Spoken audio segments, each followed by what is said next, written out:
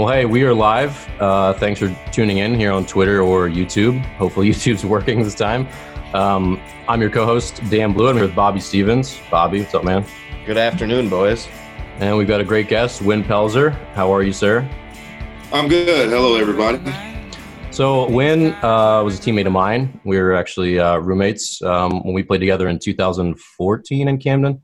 And then you and Bobby. Yeah, a couple times, man. 2012 in Evansville and 2014 in Camden for a little bit.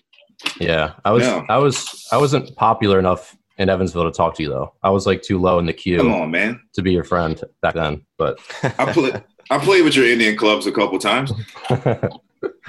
So for those of you who don't know Wynn is a former professional pitcher, graduate of the University of South Carolina. And how did you miss out winning a national championship there? I was a couple years before we set the bar low, and then they came in with, a little bit more momentum, lowered expectations, got a couple rings, the legends in the city. So we were all right, though. A couple super regionals. And now you're a scout with the Brewers. Yeah. Amateur scout, Southern California, based out of San Diego.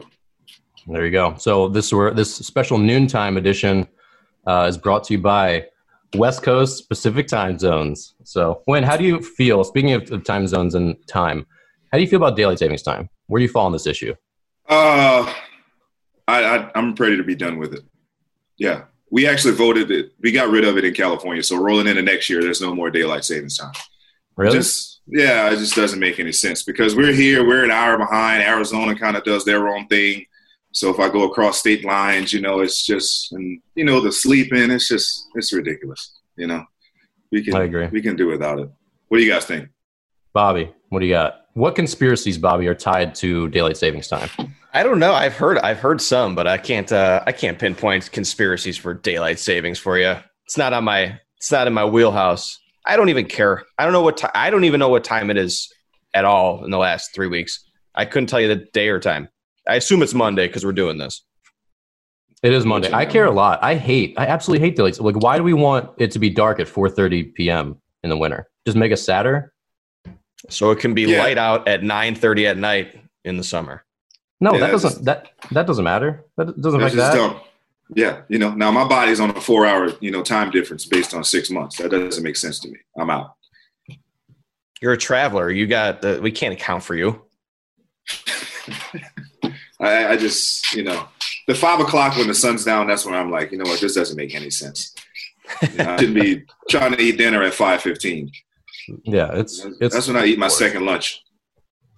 So for all of you joining us here today, we're going to talk about minor league salaries. We're going to talk about slumming it in the minor leagues as Wynn and I actually did together one season, sleeping in the bowels of a ballpark.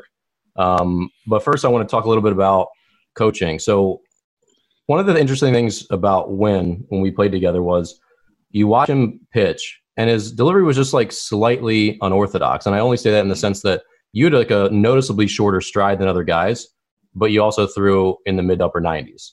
So guys were trying to change you through pretty much your whole career, right?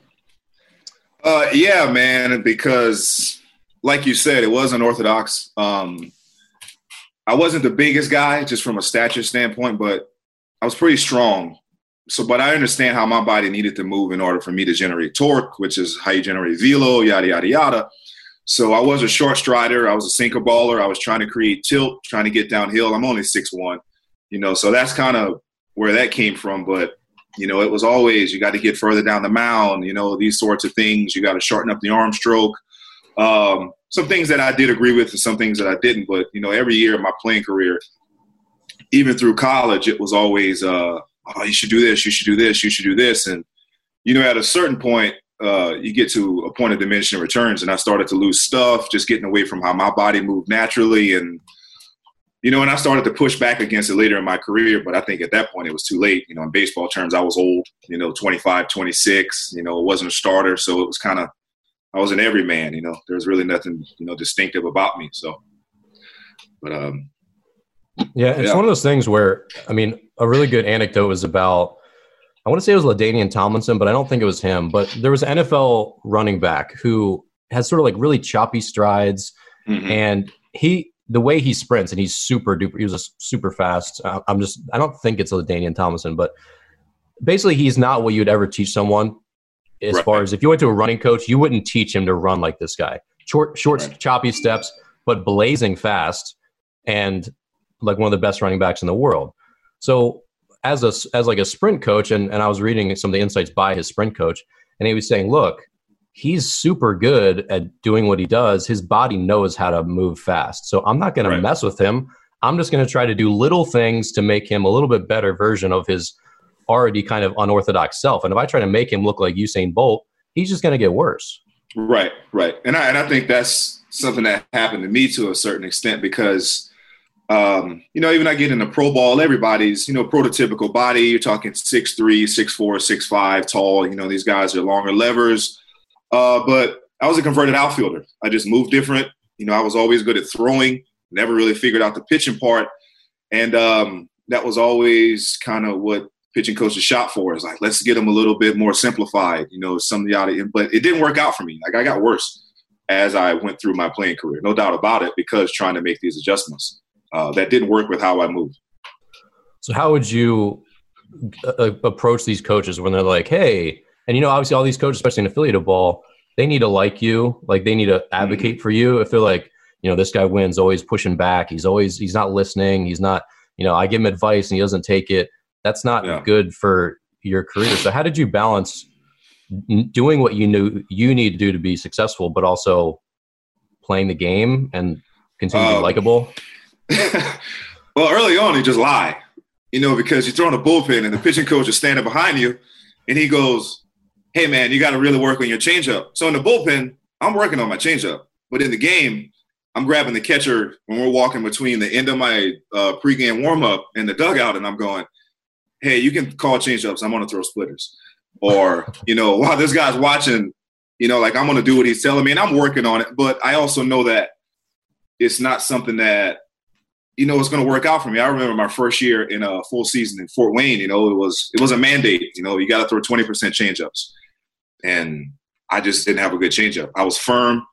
Everything I threw was firm, hard slider, hard sinker. So my changeup was basically a BP fastball. It would just be 87, and guys would just be hitting it in the gap every time I would throw one. So I got to the point where I was like, I'm not doing this anymore. I just didn't have enough feel in games to pull it off. And I had a good splitter coming out of college. So I would just change the grip, throw it, kind of get the same action, kind of get the same effect. And that, got me through those first couple of years. But yeah, man, but talking to younger players I don't think it's a problem to ask questions. I think it's actually a good rapport between a pitching coach or any kind of a coach and whatever a player is doing, because going back to an old school phrase is developing feel. I think you can kind of find a middle ground if you listen to what the player thinks is happening and what he feels his body does well and what this extra set of eyeballs from the coach is supposed to give him. And I think that's a really good relationship about how it should work. I don't think it always does, but even in my, limited amount of coaching on the field players, you have to have like that give and take, because some guys just want to do weird stuff. And if you watch big league baseball, everybody does weird stuff. And as a coach, I would never take it away from them if it works. And that's kind of how I think about it. Yeah. Bobby, what about you? Have you had run-ins with coaches trying to change your swing, or what do you do as far as approaching your own players? So as a coach, I get some questions. When you're working with younger guys, it's they don't know what they don't know. So most of the parents, most of the kids assume they don't know. And then kind of how Wynn said, the guys that are successful, you don't mess with those guys. Like kid or a high school kid that can get barrel to ball consistently. He's strong. He's a successful baseball player. Unless I see something glaring where the kid's just, doing something that is never going to work at the next level, you kind of just tweak them. So those listening, I played with Wynn when he came over to the Orioles in the trade from the Padres. So guys that don't know, was it the Tejada trade? Yeah, Tejada. So Miguel Tejada, MVP, perennial MVP candidate, very, very successful MLB player. When you get drafted or when you get traded as a minor league guy, for anyone that doesn't know, if you're a minor league guy that gets traded for a major league player, you've got some standing, at least in the organization that you came from. So, what I wanted to talk to Wynn about, obviously you can't get into a lot of it, but, the difference coming from an organization where you're you're drafted, they've got something invested in you, to an organization where they traded for you, but they've also got their own guys. What was that transition like? I think we played together a little bit after you got to, I think it was Bowie. Yeah, it was Bowie we played together. So for a few years, I think it was 2 years back to back, we had some time together on the same team, but we weren't on the same team right when you got traded and came over to the Orioles. What was that transition like? How was the coaching style different? Was the organizational communication different? Yeah, man, it was a 180, to be honest. Just the way that, things were done in San Diego, and when I got over to Baltimore, it was also like me hitting the reset button in my development, because even though I just gotten traded to the Orioles, there's a lot to be said for, like you said, drafting a player, seeing him in person, having the history with him out of the amateur ranks, which is something that I can understand better being on the scouting side of it now, as we hand players off into the player development side of it. It was just different, man, and I'm learning new coaches for the first time. They're trying to figure out what it is that I like to do. So it's a shock. It's a shock to the system, because you get comfortable in the organization and it's just like, hey, man, you got 10 hours to pack up your apartment. You got to get you on a plane. You got to get to Maryland. Hey, good luck. So it was a shift, man. Yeah, I don't think people realize how much that affects just the player in general, going from where he's, I don't know how much communication you had with the Padres, when you're at the lower levels, but just from other guys that I talked about on the podcast before, guys that came from other organizations to the one that I knew, that I was drafted by, it just seemed, like you said, like a 180, where the communication was getting relayed to the player, and then you come to the Orioles and it seems like you're kind of you're lost. You didn't really know where you stood, and that's a tough position for a player, especially now that you're on the front office side. It's a tough position for a player. I would call my scout that drafted me and ask him, like, what is going on? What do you know? I know you don't know enough, or probably a lot, but can you give me something? How do I navigate some of these situations? And it's not easy.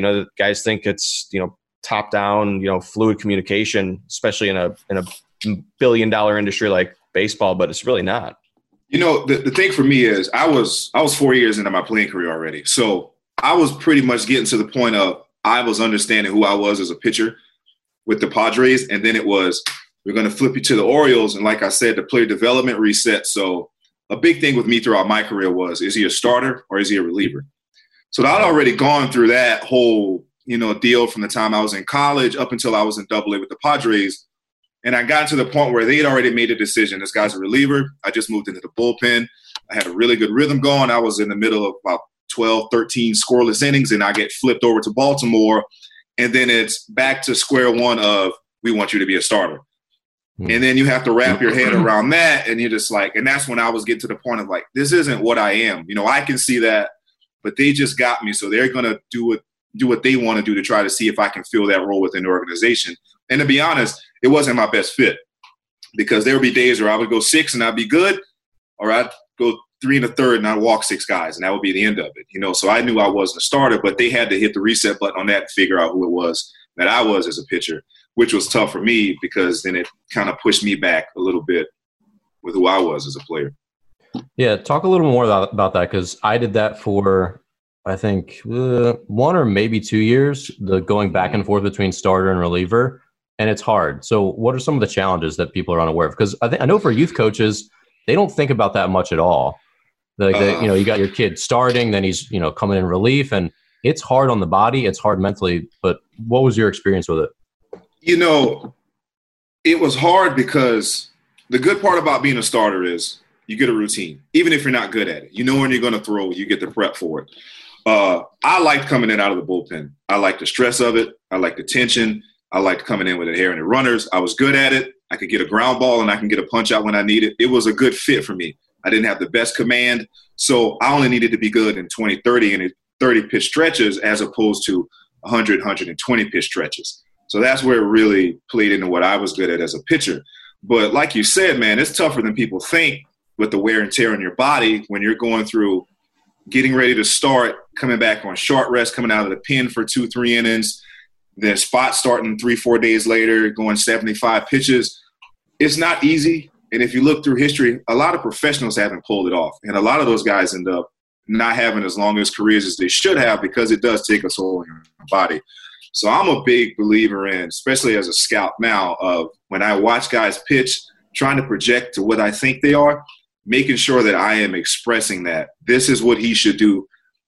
Once we try out whatever experiment we're going to have with him, he needs to go to the pen immediately and don't ever put him back in the rotation unless this guy figures something out and he goes, I think I can do this. Because I think that's what happens to a lot of players in development is they just get cast in these wrong roles and it overexposes them and it doesn't allow them to be successful. And it was a really tough thing for me from the day I stepped foot on a college campus. No one ever really had a grasp on what it was that I was going to be good at the end of the day because I would just be flashing it all the time. So it's a big deal. Yeah. And I feel like our paths were very similar because I was the same way. I always had like control. I could not walk people, but I couldn't go 110 pitches without walking 4 guys. But when you put me in the pen, suddenly I could compete in the middle of the plate more. You know, mentally you're just like, I only really need 2 pitches. And suddenly my walks go down and everything just gets better. And as you look back at the, stretch of your career, you're like, man, if I had just been full-time bullpen earlier, who knows what might have happened. And that's it's tough. Sorry, I didn't mean to cut you off, but I think about it all the time. I was like, and I think about it as I'm, evaluating players now. I go, sometimes I just look at a kid and I go, this guy should never start a game in pro ball. I don't care if he's in a piggyback. He should go straight to the bullpen, and that should be it. He should never have a tally in that game started log unless it's just as an opener, which is something that happens now, maybe in the minors to kind of get like a rehab guy going or something like that. But should never start a game. It should be from the 5th inning on, and have him get comfortable in that role earlier in his career too, so he doesn't have to figure out how to be a high leverage reliever in AA or AAA where the game gets a little bit tougher on you as opposed to A-ball or something like that. So it's tough. You guys are on the U side, with the instruction and coaching and stuff like that, but I think it's important too because you can start the development of starters or relievers, from the age of 12, 13, 14. Like you can get those guys in those roles because there's colleges that need relievers and there's colleges that need starters. And if they understand what a player is early enough, I think that helps on the recruiting side too, because they don't have to play the guessing game once they get a kid on campus. Yeah. Bobby, how do you feel about that with younger players? I think one of the challenges is that, and this is still ringing true for some of these sabermetric stats like WAR, it's very well proven that if you can give a team 200 innings, you're vastly more valuable than a guy who can give, 70 innings as a reliever. Like Craig Kimbrell at his best was still not providing as much value to his team as, like a Justin Verlander. Obviously, those are both extreme examples, but giving that many quality innings to your team is inherently extremely valuable. And at the youth level, you just can't trust 10 guys on your team. You might only have 3 pitchers you can trust. So it's hard to say, okay, Dan, you've got great stuff. It looks like you're better suited for the bullpen. And now we're only going to get 3 innings a week out of you. Whereas a youth team probably needs me to go, 5, 6 and fill that starting role. How do you feel about balancing that for the youth game? Well, I think Wynn's a good example. Most of these kids are two-way guys. Your best pitcher is I can just speak for us. Our best pitcher on most of these youth teams is also the best shortstop. He's also the best center fielder. Or the best catcher. The best kids are pretty much the best at everything. When you get into high school, you have some kids that branch off, but you're still not carrying a full roster of a pitching staff and position players. There's everybody around the field is pretty much a two-way guy, and you almost have to do it like that. One, because kids don't want to just pitch, and 2, there's just not enough bodies. Yeah, just to be as well as I or either one of you guys could set up a high school team with just a pitching staff of 12 guys and a position player roster of 12 guys. Those kids don't just want to do one or the other. They want to do both. And most of the time you have to let them do both because they're that good at it. Especially your starting shortstop is probably also your best pitcher. He's probably got the strongest arm for at least the majority of schools, just in general. Now it's become a little more where you see kids branch off, they want to be POs at 14, 15 years old. But just from what I've seen, it's, we've got 2 POs that are studs, but there's 5 games in a tournament. There's guys that just need to learn how to pitch. I think that's where communication comes in. I identifying these kids look, I know you're a shortstop, but you're going to pitch at the next level. You're going to pitch in college. You might have a chance to pitch in pro ball, depending on who it is. This needs to be your focus. You need to start really gearing up pitching. You're going to play shortstop for your high school. Your high school's got 15 kids on the team. I get it, but you're a pitcher, and you need to learn how to get into this routine. This is what pitchers do. Start focusing on that while you're also, having some fun playing shortstop, playing different positions. So I don't know if it's easy at the youth level. It's definitely not clear cut because there's so many. You got kids just logistically missing games, missing tournaments, whatever, what have you. So it's defined roles are awesome. If you could, ideal world, you could define their roles, but I don't know if there's a good way to tell your ace, who's also your leadoff hitter, who's also your, starting catcher, what to do when you need them everywhere. You need that kid to be a successful team. Yeah, and that's hard to balance that because most of those guys, they're throwing so much playing shortstop, and you can't take them off that position that they just really need to be reliever for their arm health. Like they can't start a game and then play 4 more in a row at shortstop. Like that's just, of course, you see that all the time, which is problematic. Speaking of that, Wynn, how do you, as a scout, how do you fall on the two-way player stuff? So we're all very aware that the best athletes on the team, like you said, are typically the best pitchers. They're typically, whatever. So when you're scouting guys, do you actually care if they play two-way, or is two-way just a symptom of them being extremely athletic?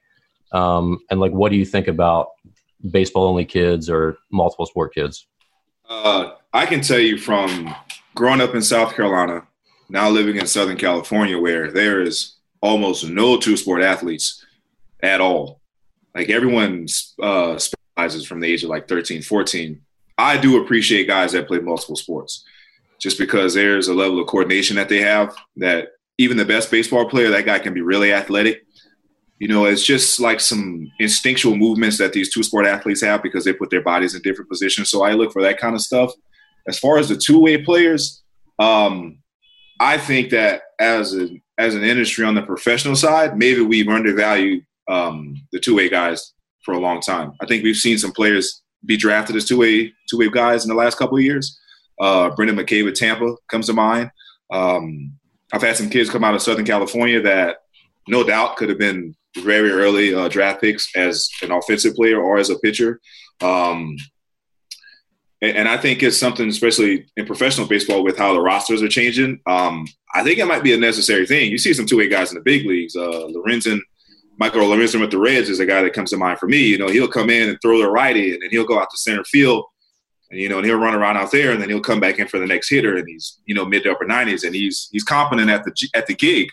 I think there's a lot of guys that could pull that off.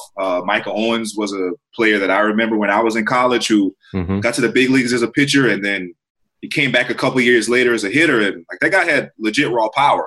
Yeah. So just like Bobby was saying, your best player is your best up the middle position player, and he's also probably your best arm. I don't think they lose value if you have them do both. I just think you can condition some of those very elite guys to do both, and they could be something that you could use on the field.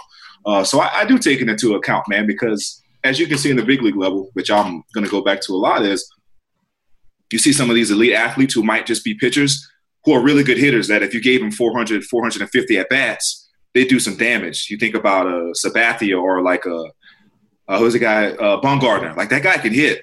Zach Greinke probably would have been a first, second rounder as a shortstop if he never picked up a baseball and touched a mound.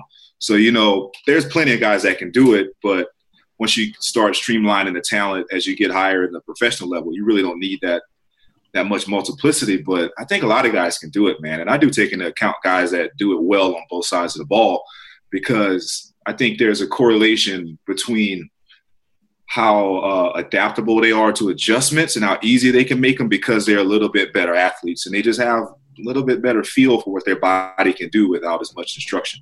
Tim Hudson was another. Yeah, Tim Hudson was another good one. Tim was like a slight major league pitcher, right? Kind of a skinnier guy. Tim Hudson was, a little bit smaller than me, 6 feet, maybe $190. But Tim Hudson was a Golden Spike sprinter. He hit 400 at Auburn with 17 pumps, So, yeah. It's been done, man. It's like Bobby's saying, these shortstop pitchers, a lot of those guys can play both ways. it's just tough, especially on the youth level with what Bobby's doing with coaching, because I've done it for a little bit. It's tough to kind of really manage the workload with them. You have to EH them, DH them, just give them a day off of the legs. Be like, look, man, you're just going to have to play first today and roll a ball around if you can. Like stuff like that. You have to get creative. But I think developmentally, a lot of those guys can do it. I just think that everyone thinks you only need 2 bodies for every position. But, like, a lot of guys can handle it, man. Yeah. Bobby, where do you fall in two-way players? Two-way guys are great. I think two-way guys are I would love to have been a two-way guy. You know, every position guy thinks he can be a pitcher. Every pitcher thinks he can be a hitter. You know, kind of going back to what you two were talking about, you know, the bullpen starter, you know, how you fight yourself and you go in and out of your groove as a, you know, you get into a groove as a reliever. And then all of a sudden, hey, you got a spot start, like ramp it up. You know, I think it would be amplified as a, you know, it's going to take a special type of athlete, special type of mindset guy that can handle being 0 for 20 and now he's got to go start a game, or he's just got lit up and now he's got to go hit, you know, he's DHing it like Ohtani, you know, Shohei Ohtani, guy with the $1 million arm, and he protects Mike Trout in his lineup. You know, this guy is a once in a generation type talent, but it's mentally and balancing his workload. Like we've never seen it. How do you do it? You know, you get a team full of two-way guys that's going to tax the manager. That's going to tax, you're going to be juggling all kinds of stuff. I would love to see it more. I mean, it makes it fun. You know, it makes it fun when you see, like you said, Lorenzen is in center field and he comes to pitch and you toss him back out in left field. Like it's fun way to, you know, it's like playing a video game and more like being, you know, baseball that you know when you're younger. But I don't know how realistic it is talent wise. You know, when you got guys that are fringe at both, you know, is being fringe at both make you a competent MLB player because you can do two things that the above average fielder or the above average pitcher can only do one? You know, how do you value a guy that's average at two things for a guy that's slightly above average at one? You know, I don't know how good Lorenzen is as strictly a position player or strictly a pitcher. I think his value falls in the fact that he does both. But does he have more value than some of the other guys in that bullpen that are getting more consistent outs or that are more high leverage pitchers? I don't know. I really don't know. It's fun to watch though. Yeah, and you think in a college situation, it's going to be more valuable because they just might not have guys who are better than that. But in the big leagues, if you're hitting 250 as a position player and pitching to a 4.5 as a pitcher and you're two-way, there's guys that can do both those things better. Like, you know, it's not like you get your job saved. And then I think you run the risk of, I'm looking up Lorenzen's stats right here, and he was, you know, 2.9, 3.1, 4.5, 2.88. Actually, he's trended better. I mean, that's his most recent year's 2.9 ERA. I don't even know how to find his hitting stats. I think he's better on the bump than he is. He's better on the bump than he is as a position player, I think. But he does have some value as a defender because he was a Cal State Fullerton guy before I started doing the area. And from all accounts, he's probably one of the freakish people anyone's ever seen touch a baseball field. Like, I don't know if you've seen, like, the video of him and Puig and who was the guy, Dietrich, doing curls in the dugout in Cincinnati last year. But, like, the guy's just a phenomenal athlete. So, at the very least, it's a 2-for-1 special on the roster when you can get those guys that can do both. And like you said, he's really competent as an arm. And if he can put him in center field and he can run around at an above-average clip late in games when outs really matter, like you need balls that get caught. I mean, it's value. Like, and I was a converted center fielder. So, like, I understand that role just from doing it in college a little bit and doing it all through high school. But like, I think there's a ton of guys that can do both, man. I know it's easier on the amateur level, but go ahead. The big equalizer is hitting. You know, if you're not going to get a consistent at bats. Like even Ohtani's not getting enough consistent at bats. Like he's off the day after he pitches. I think he's off the day before he pitches or the day he does pitch. So you guys only getting, you know, a stretch of 10, 12 at bats and then he's off for 2 days. I mean, that's tough as a hitter, just speaking from personal experience. Like if you're not getting 6 days a week at bats and you know you're in the lineup without having to have success the day before, that's tough. I mean, it's tough at any level to be the spot guy to come in because you're usually not seeing those reps. Like people think, you can do stand-ins, you know, you could hit BP. Like it's not the same. It's a different mentality. It's a different look when it matters and money's on the line. Well, it just goes back to the question of, how important is routine in baseball?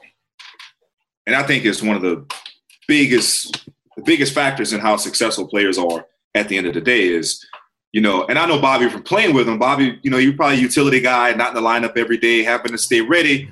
That's the hardest job in baseball because especially if you're a utility guy and you're going to be pinch hitting late in the game, you're going to be hitting off the guy with the best stuff. You're going to be coming off the bench, you're flicking pumpkin seeds at the foul line. You're just throwing double bubble in your mouth, and somebody calls down and goes, "Bobby, grab a stick." And I got to go hit off 97 now. And this is my first get off that toilet. Get off that toilet. Go ahead. Yeah, routine is a big thing, man. And I don't think we've gotten away from it. I just think it's augmented a little bit about how guys work. But you got to be able to have a system set in place. And you go back to the two-way guys and what the value they have because they don't get the reps. And they're going to have, lower production at one of those roles is because of I'm not doing it enough. And it's tough, man. Baseball is hard enough. If you think like as a pitcher, I know for me and maybe for Dan is if you go 4 or 5 days without throwing a baseball and somebody goes, "Hey, why don't you go get me 6 outs?" Yeah, good luck with that. That's not going to be fun for you. And it's the same thing as a hitter. If you haven't seen live pitching in, however long, you're going to be like, that looked like 1,000 miles an hour. I have no idea what I'm doing in here. So, and that's another question with the two-way guys as well. Yeah, and one of the things that I found really interesting about some of the new stats is that there's basically, I'm probably going to quote this wrong, it's either a 30-point or 40-point deduction if you're a pinch hitter. So if you're a career 300 hitter and now you're pinch hitting, you're just going to take a 30 or 40-point deduction. And so they can expect that you'll pinch hit at about a 260 clip or 270 clip. No matter how good you are, that's the penalty for being a pinch hitter. Just because you're not ready, you're just coming off cold, it's hard. Which would make you the best pinch hitter ever. If you did no doubt. No doubt. If you did it a 235 clip, you'd get a multi-year deal in the big leagues because you'd be the best at it, even still doing it that way. But it's a tough job, man. Pinch hitting is the worst.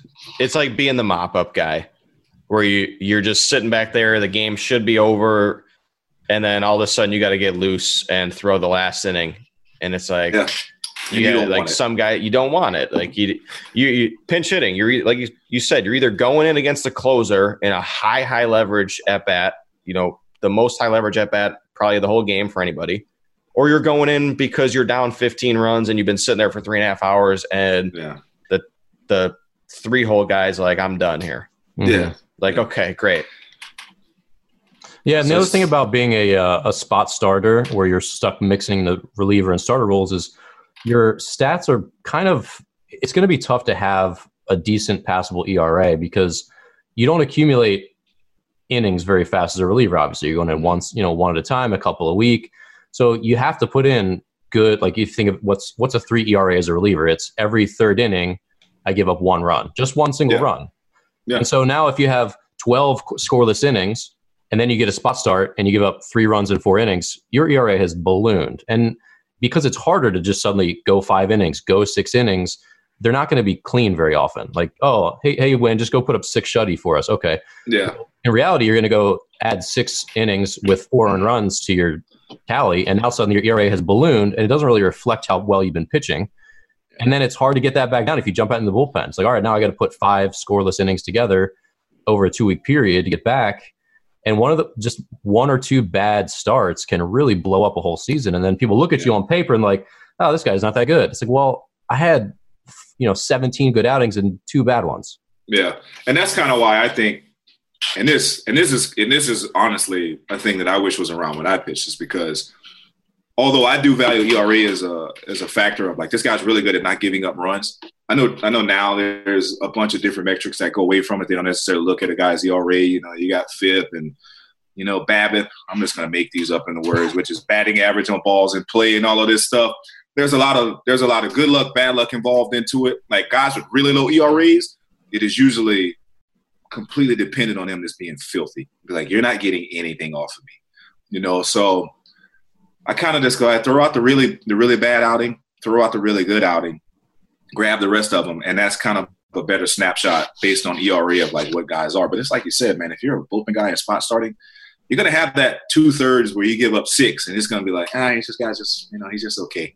If you look at it like that, but I mean, the game's changed. I mean, we can talk about that too. Just how stats have kind of, the back of the baseball card doesn't matter because it's the stuff that, it's all like the metrics that have come into the game have kind of changed how players are regarded based on like if they're good performers or not, man. Like it's a lot different than when we were playing, man. I'm telling you, man. We got done but like 5-6 years ago. Like it's just night and day how players are evaluated. Yeah, it's way different. So speaking on some of those scouting stats and tools, what's in your tool bag? So when you go to a game, obviously you got your radar gun. Is there anything, and obviously I'm sure there's proprietary stuff that we're not going to have you get into, but what does the modern scout look like just in general today? What's different? I mean, it's not a big secret, man. I mean, because you guys, you're in the youth baseball, so if you go to like a PG tournament, you got TrackMan, you got X velos on the scoreboard, you got your stopwatch, you got your radar gun. They're pumping spin rates up there. This stuff is universal knowledge. I'm not really getting any unique information when I'm sitting at an amateur baseball game. Anyone can pull up TrackMan. You can pull up Game Changer, and it's got box scores for you right there as you're watching and stuff like that, pitch counts and all of that good stuff. Mm-hmm. I mean, and that's kind of what I'm sitting there with at a baseball game, and I'm doing my own stuff on my notes. Like I'm charting, I'm counting how many times he's landing a breaking ball for a strike, if he's finishing it, is it wide, is he trying to get out? So like these kind of things, But as far as tools, I mean, it's pretty simple, and it's stuff everybody has. It's just kind of how you diagnose what you're watching, man. Like, what are you looking at? What are you thinking about it? And I, especially with pitchers, like I'm kind of really focused in from doing the job myself of trying to figure out if what he's doing is effective in the long run. But, just bare tools, a stopwatch, radar gun, camera, you're going to get some video, you're going to get front, you're going to get open to kind of see how the body works from two different angles and stuff like that. So it's pretty simple, man. And I mean, and I don't know if you guys seen them. They got the spin rate guns out. Stalker's made a couple of them. Mm-hmm. I wouldn't necessarily trust a pocket radar. I don't want to slander their material here, but sometimes those are a little off. But yeah, man. I mean, it's a standard equipment. It's just when you go sit down and relook at it, you can really get in depth with a lot of stuff. From the TrackMan being because we got high schools here in Southern California that have TrackMan, which I don't know if you've seen that. Yeah, no, I'm in TrackMan, Rapsodo. Like they got the Rapsodo on the field. I mean, you can get all of that data. Like if you go to a practice, I mean, it's stuff that everyone can get access to. So it's just kind of it's a different world, man. So that's something I was curious about too. Is how much do you trust your eyes when you're scouting, and how much do you trust the numbers that you're getting from the TrackMan and also from the organizational side? I mean, if you maybe you can't talk about it, but if you go to your cross checker and tell him, this is a guy, how much does he want to know about those measurable numbers that you get off the technology, and how much does he want to know from what you're looking at with your own eyes and how he's competing and stuff maybe that you can't measure, from the TrackMan? I think nowadays, in order to be a good evaluator, you have to blend both sides of it. I like to trust my eyeballs, not to be arrogant, but I think that watching a player, just from kind of having this old school mentality, watching a player, especially let's just use a pitcher as an example. I'm going to, watch his stuff, see how he sequences, see if he can command. And then I'm also going to let the hitters tell me, because even if it's 85 or 95, you guys go to games, you go to big league games, and you see a guy that's blowing and it's 95, but every 3 fastballs he's backing up third base. That's telling me right there that that's not a good fastball. I don't care what the numbers tell me, because the hitters are telling me that thing's really hittable. I don't care if it's a high spin rate, it's 98. If he's getting barreled, that means that there's something wrong with how he's, using that pitch. It might be location. It might be, inefficient spin. He can't come. Like something's wrong there. And I need to kind of maybe go back to the data to give me evidence to maybe figure out. But I do kind of feel good about it. I can go to a game and be like, this is, he's a little bit here. He's not really, he's backspinning the baseball true. So that's why guys can see it. He's flat, something. But I think in order to be a good evaluator now in 2020, you have to have an understanding of, you can go to a game and eyeball it, and then you can use the data and the metrics to kind of corroborate what it is that you thought you saw. And if you do that enough and you're kind of getting to the same point by using your eyeballs and then going back and being like, oh, that makes sense, then I think you can do a pretty good job at kind of figuring out who a player is and who he might be down the road. And as a coach, what do you might need to fix? I don't think you can really do it one way now. I just don't think that's the environment that we're in on the baseball side. So yeah, and it's funny that you bring that up because there's the Flat Ground app on Twitter, which is a phenomenal resource. Guy Rob Friedman, pitching ninja. I know Rob, man. I actually used to coach Rob's kid, Jack, when I was living in Atlanta. Yeah, he's good. He's still at Georgia Tech, right? Yeah, Jack. And it's a great resource, and what they've done is amazing. But as you go through all these players who are like, hey, look at me. Here's my stats. Here's my numbers. And I do the same thing as you, and I'll see like a independent ball free agent, and he's like, hey, right-handed arm, I'm 6'3", 94, 97. And I'm like, he's not listing stats. Why didn't he list his stats? Google. Right. And then you look him up, and he's got an 11 ERA, and you're like, dude, what are you doing? What are you doing with your winner? Are you just throwing a ball into a net and trying to throw 98? Or are you actually trying to maybe get hitters out at some point? That's why you're released. And that's the thing too, man, is you can use the metrics to validate what you think you see with your eyeballs, and you can also go back and reverse do it and just go to, okay, I see that you got this and the velo's this and the spin rate's this on the breaking ball. What am I missing? Just let me go to a basic stat line. And it's like, oh, you're walking 7 guys per 9 innings, and you might only be giving up and hit an inning, but there's 3 guys on base every time you give up a knock, and you can't efficiently get outs. Yeah, because you can't command the strike zone. So this is why you're in independent ball, even though you have elite arm strength. And that's all it is. It's not a skill. It's just elite arm strength. And good baseball players turn tools into skills, and they can use them on the field. And we're sitting there talking about all these metrics.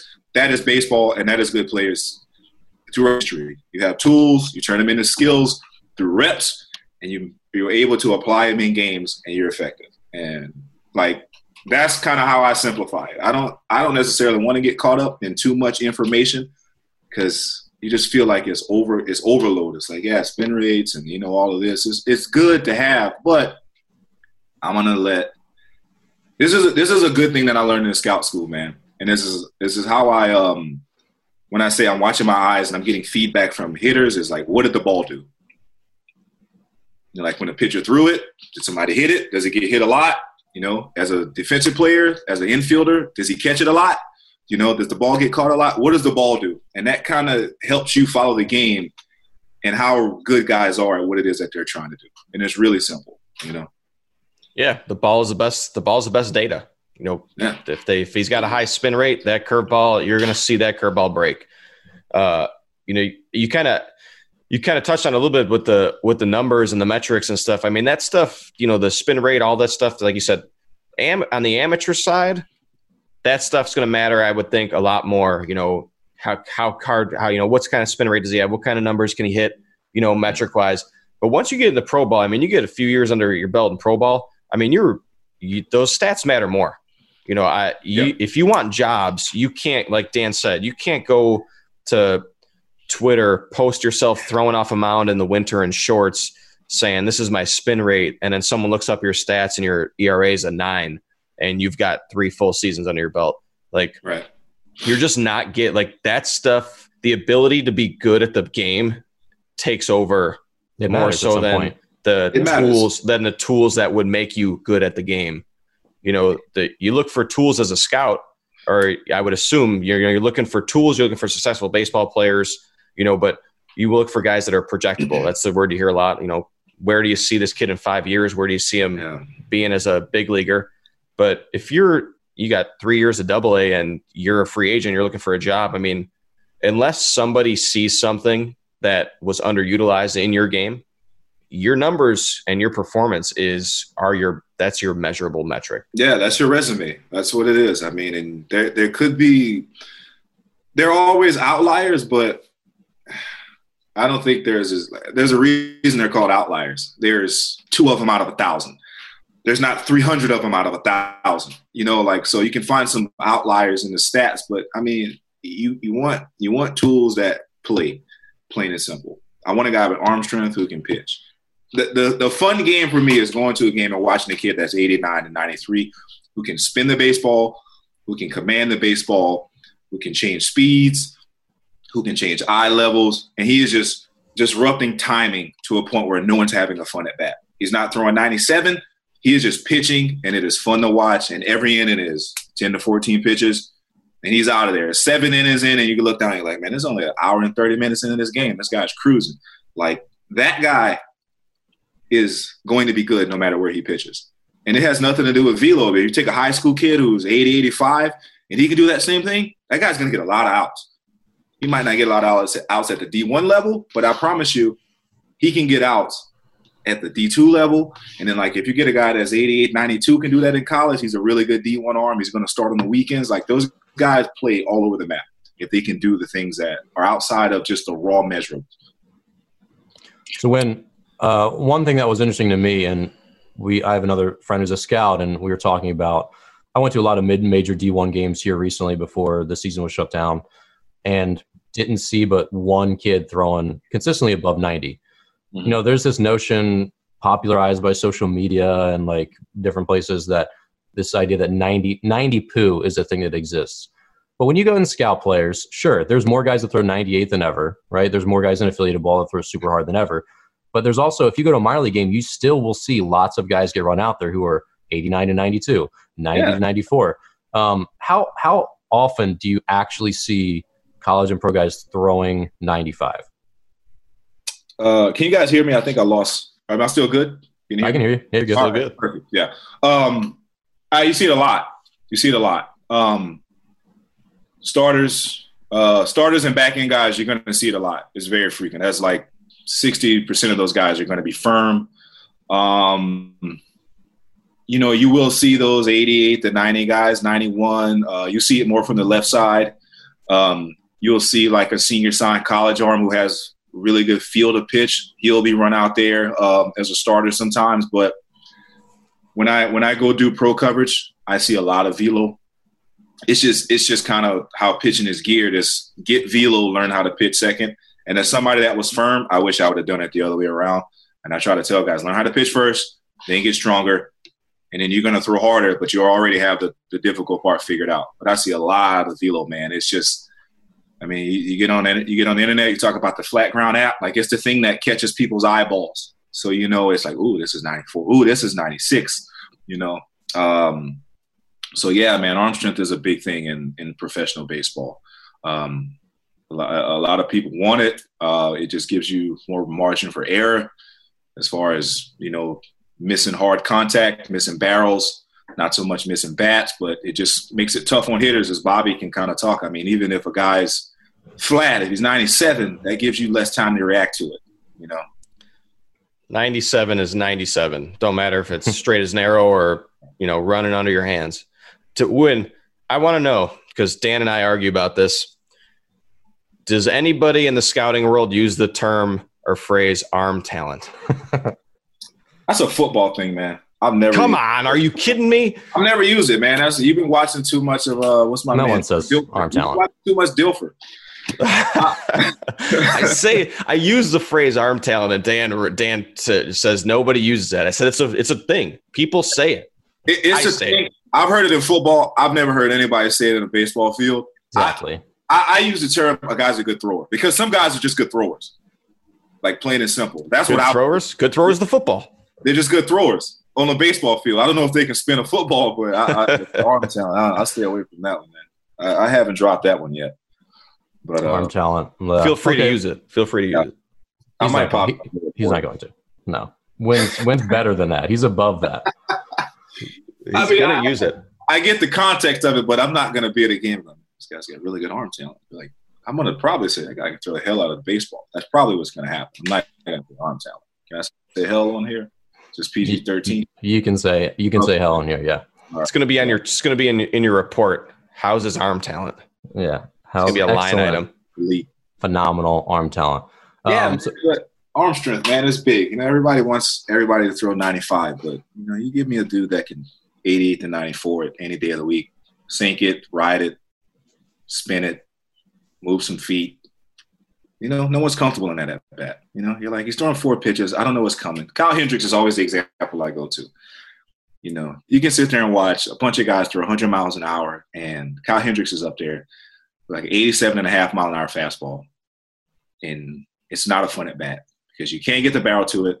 It's never where you think it is when you start your swing and where the catcher is going to catch it. You know, the changeup's unreal. He throws like 3 different ones. You can throw it in a teacup, and no one's having fun during that at bat. And velocity is always perceived. You know, 98 is 98. You have to get ready to hit 98, but 88 is still fast. Go get in your car and drive 88 miles an hour. You're not moving slowly, you know, like. And as a hitter, I know Bobby can talk about this. And Dan, you know, you talk about perceived velocity, you know, based on location and stuff like that. A hitter is only timing what the velocity is. And during every at-bat, 88 is going to be firm in an at-bat if you're facing a guy that throws 88, and 98 is going to be firm in an at-bat when you're facing a guy that throws 98. As a hitter, you just got to get your timing right, and that's going to give you whatever chance you have at hitting. You know, so as a guy who threw hard, I think velocity is overrated, plain and simple. It doesn't matter. You got to command it. You got to make sure it moves, and it's got to have some deception. And those 3 things are really, really good factors in keeping you off the barrel. Like, I think it's overrated. So let's segue, because I want to talk about something that we talked a little bit off air. So when we were talking about your journey and you trying to be coached into being someone that maybe you weren't, you said you felt like sometimes these old school coaches were just kind of reiterating stuff that they'd heard from their coach and then their coach and then their coach. And then at the same time, that's all valid. And at the same time, there's a lot of new school coaches who maybe didn't play really all that far in baseball, and they're really chirpy about this is the new way we have to do it. So yeah, everyone's like getting in fist fights on Twitter and being super, there's just so much mocking going on. We're making satirical videos to put other coaches in their place. It's just like embarrassing on the web. Yeah, man, it's online baseball, like Twitter baseball is interesting, man. I stay out of it, but like I said, you know, we're talking about the scouting. There's a middle ground. You know, I think a lot of stuff that, you know, conversations I had with coaches coming up was just based off of feel that they had for what they did. And I think now you do get a lot of data-driven instruction and coaching. You know, you're giving a player instant feedback if you're sitting there with an iPad or a Rapsodo or a Hit Tracks or something like that. It's just 2 different worlds, and we're talking 15 years in baseball. You know, it's not really a big gap, but I don't think anybody's extremely right or extremely wrong. I also just think that there might be, you know, some like micromanaging, because like players don't know what they're doing a lot of times. You know, I just think that they have to develop their own ability to coach themselves. You know, we've all been in clubhouses. A lot of that stuff is, I'm going to watch somebody do something I don't know how to do and see what they do. And I think that's something that might be lost, is because it's, you're chasing the metrics a little bit, and like the technology kind of, you know, like it is a lot, man. I don't really want to get into it, to be honest. It is a lot that goes on in baseball that, you know, I'm still wrapping my head around, even being on the professional side, is because it's just different. You know, it's, you know, you go watch a bullpen at a professional complex, and, you know, there's like 8 TV monitors out there, you know, like, and everybody's getting instant feedback, you know, and it's not so much like if you're throwing a bullpen, you know, like if I would have did it 10 years ago, I'm working on command and, you know, trying to make sure this pitch looks like that pitch and this pitch looks like that pitch, you know, like guys are just like, you know, trying to get the spin rates right, stuff like that. It's just different, man. You know, just the way that guys are getting developed, you know. And I think there's some good stuff to it, and I think there's some bad stuff to it. Just like the old school, I think it was trying to articulate something that they just didn't have enough data on, and that's kind of where we've gotten to. They're trying to use the data to articulate stuff that, you know, wasn't available 10 years ago. It's just a switch in, you know, how guys are coaching now, but it's just different, man, which I'm sure you guys experience enough. I know Bobby likes to get into the Twitter fights. I like to stir it up. You hit it. You said it perfectly. There's a lot of times guys that played, all of us included, did stuff that we could not articulate it, or we didn't articulate it how it looked if you were watching us on video. So the great example is you hear A-Rod talk on, you know, his whatever Sunday Night Baseball, and this guy's talking about swinging down to the ball, straight down to the baseball. You watch A-Rod swing. This guy is hitting home runs over light towers. Like, he's not chopping down on anything, but that's a feel. And that's what in his mind is what's getting him to swing, right, how he swung, and what made him the $500 million player he was. You know, some of the drills, the mocking on Twitter is a lot of the drills, and the hitting drills is PVC pipe, and I can remember being younger and pitching drills, you put a towel between your fingers and you're doing towel drills. Like, how stupid did towel drills seem to guys 50 years ago when they were introduced to it? And then the new school became the old school. Those old school guys, moved on, passed away, whatever happened. And then the guys that were doing towel drill or had the 2x4 that you had to stride on and pitch, stay on line, those guys became the old school guys. They became the old guard. And now the new guard is... We all do get older, yeah. We all do get older, Yeah. So but you hit on the head. Like, guys don't know can't necessarily articulate what they're doing that makes them successful. I mean, if you ask him how he threw his slider and he's like, hey, I just try and throw it like I was throwing a football. Yeah. And then you try and do that and you throw one towards the on deck circle and you're like, what the hell? Just, that makes no sense. Yeah. Because if you did it, you throw a 30-foot cutter. Yeah. I mean, you get all of us. I did stuff that I was just like, I just did it, that's how I did it. I don't know. What I'm thinking isn't probably mirroring what I was physically doing. And the same thing with you guys with pitching. And, maybe it was the opposite. Maybe everything you said mirrored exactly what you did. And, it's tough. It's like a reflection. You got to look inside, like what is actually happening versus what I perceive as getting me to do that. Okay. As you say, reflection, I think the biggest advancement in baseball development in the last 15 years has been video. No doubt. Yeah. You see that, you got to believe it. You can't hide from it. There's so many times where I'll talk to a player and I'll ask him questions trying to get some insight on what he thinks he's doing. And I will pull up a video and go, you think you're a high 3/4 arm slide guy. You're not even close.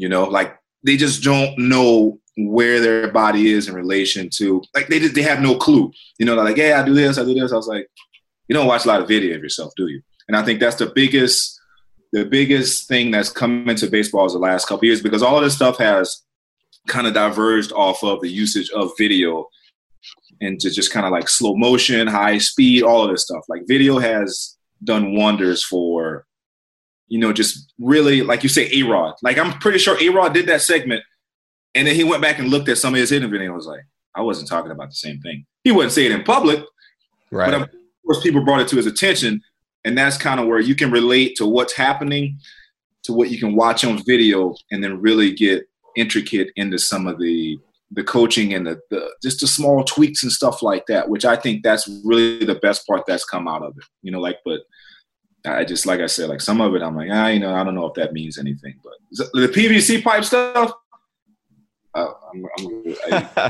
So where I feel like the big point of contention comes in is that you've got guys that, yeah, exactly. You've got guys that, are you teaching throwing or are you teaching pitching? Because if I'm teaching pitching and I want to learn pitching, I'm going to listen to the guy that pitched against hitters at the highest level. I'm not going to listen to the guy that calls himself a movement specialist and tells me that, well, this is how your body should move to do this perfectly. Like, okay, that may be true. Like, that biology may be true. But when I'm facing Mike Trout and this is happening, like, what's my sequence? What are you guys doing for sequence? Teach me what your thought process is when you're pitching to this guy and this is his scouting report. The application of, like, hitting approach as opposed to just swinging.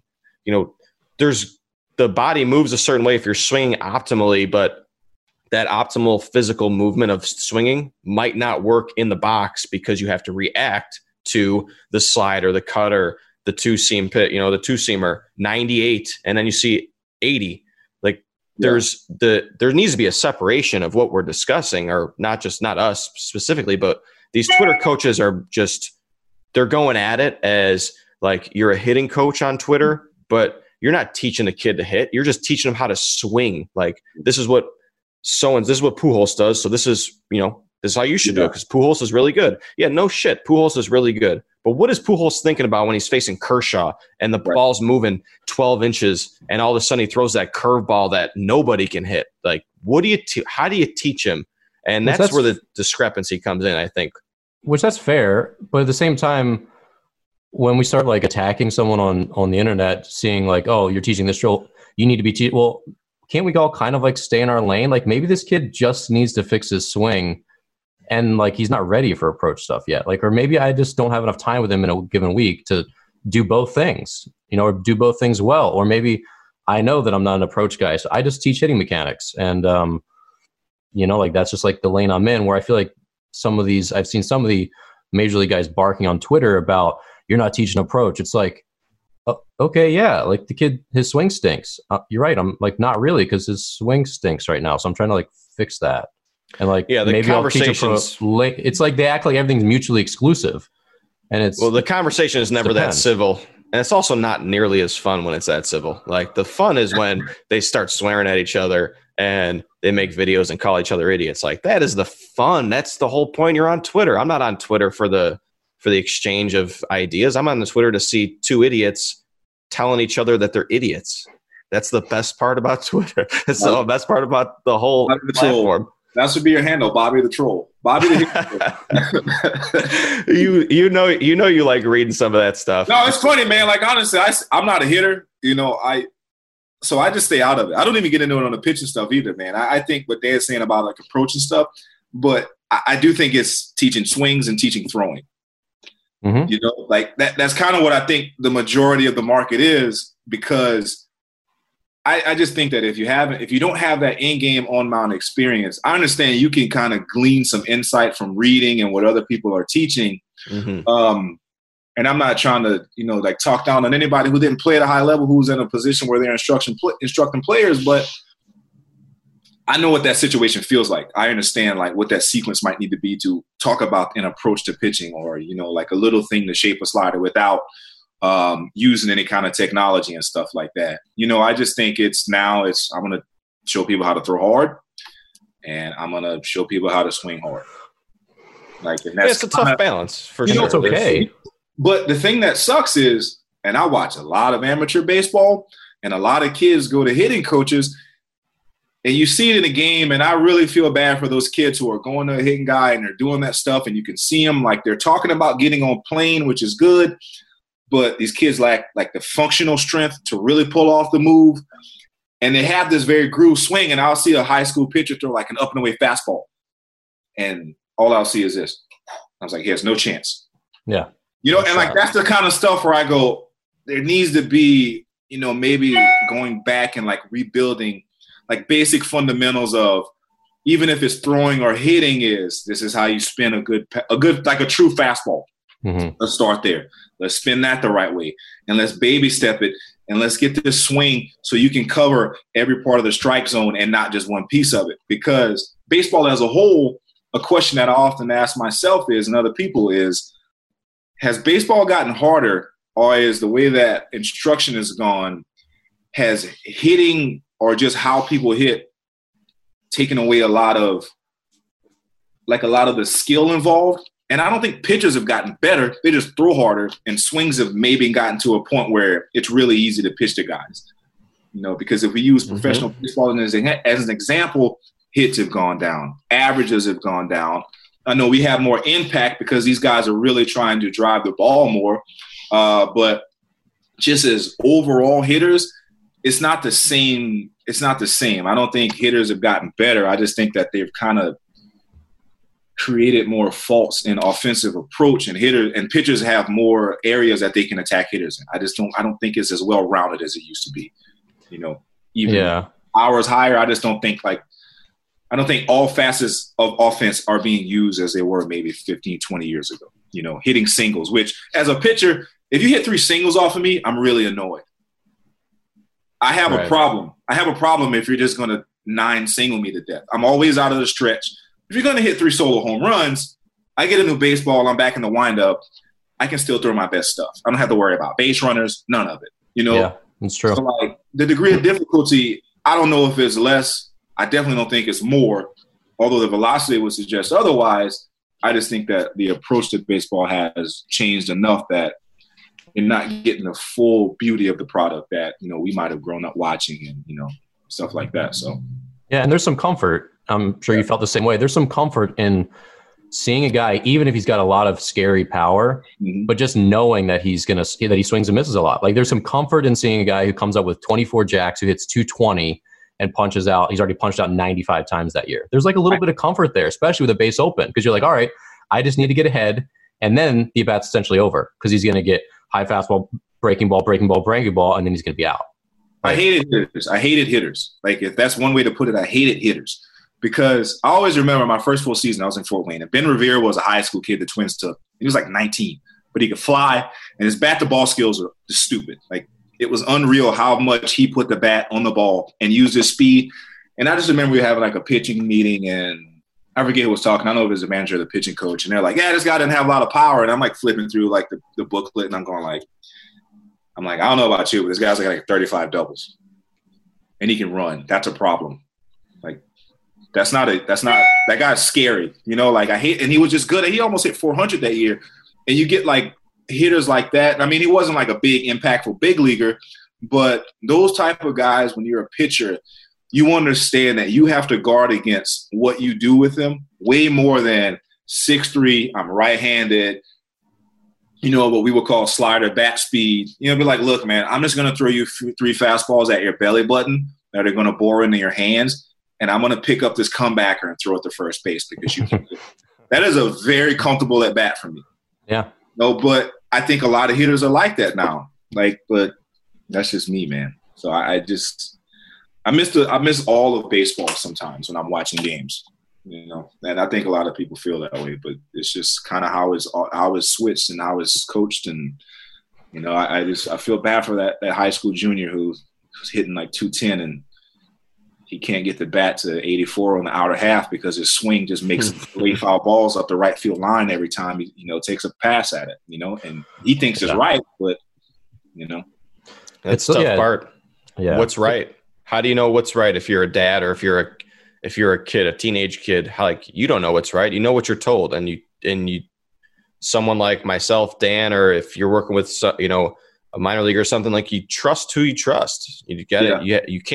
You can't have a pessimistic view on every single person you come across in the baseball world. Like, not everybody's trying to make you worse. They might not be able to make you better, but they're not intentionally trying to make you worse. So you got to trust them, and you got to try and kind of take what they're saying. And especially at the professional ranks, like if you break chain of command and your pitching coach tells you to do something and you basically tell them to F off or, no. I did, which is basically what got me released with the Orioles.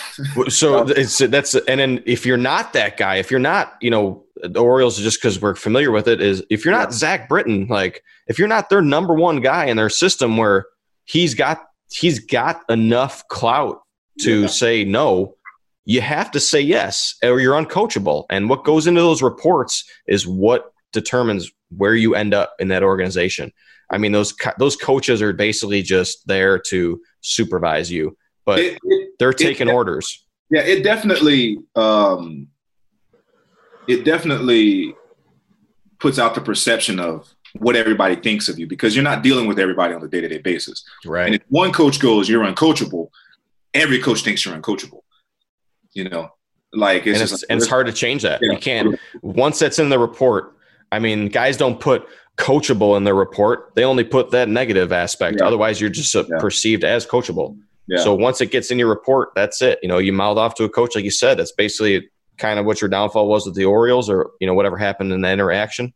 Like that's going to run its way up the ladder, and now what? That's what everybody. No one's going to call you and say, "Wynn, what's your side of the story?" Like you're the employee.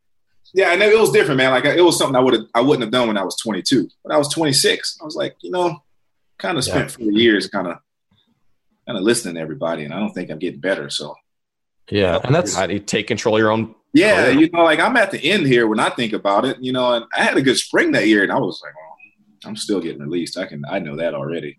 I've said the wrong thing to the wrong person. So right, that's it for me, boy. That's it.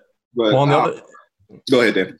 Well, I was going to say the other side of the coin is that you get a lot of players, because players now are more educated than ever. Like they've been on programs with pitching coaches, and strength training programs, and weighted ball programs, and they're doing more younger than they ever have. And the problem with that is now they get to minor league ball, and they think that their perfectly sculpted routine is where it works and it shouldn't be changed, and no one should tell them anything. And these guys butt heads with coaches, in their rookie season. Whereas they need to have more humility. Like, there's a lot of guys that don't understand how much different pro ball is than college ball, where you pitch once a week, or you have plenty of time to lift in between. You can do these crazy, your 30-minute warm up. I mean, one of the things that both of us, I'm sure, learned at different points is like, sometimes your warm up is, hey, pull your jacket off and be in the game as fast as you can.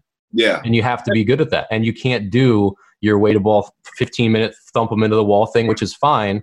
But, I have a guy who used to intern for me, and he became an OFP guy with his team after his first year, which is your own freaking program, right? So they know that he just, don't tell him anything.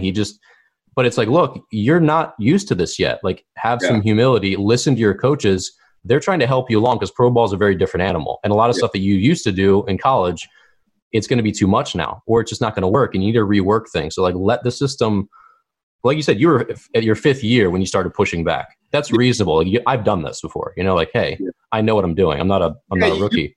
You get to a point, and I think that's a big thing too. As far as players go, is really understanding, like, look, like I said, I said something offline. I was like, figure out what you're good at and get really good at it. Because the reason you get signed in the first place is because you did that thing good. Somebody liked it. You need to get really good at it. And then that gives you a chance to, compete longer, I think.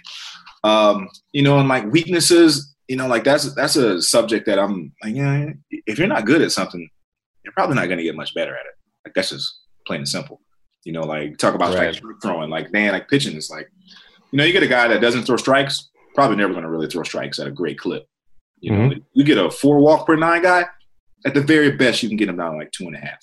At best. He'll never be, Greinke, who can throw it in the teacup. And that guy's always been really good at that.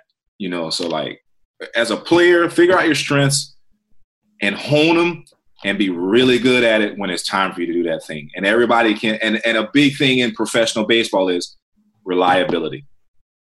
And that's what you give yourself when you really hone in on like your strengths and stuff. And I think young players kind of, like I said, I was in year 5, 6, and I was like, man, I can't do this anymore. I just feel like I'm just getting, like I was a puppet, like I'm listening, I'm trying to be like too cordial and too like accepting of all this advice, and it's not helping me, So I think I tell some players that too, man. I was like, really understand who you are as a player.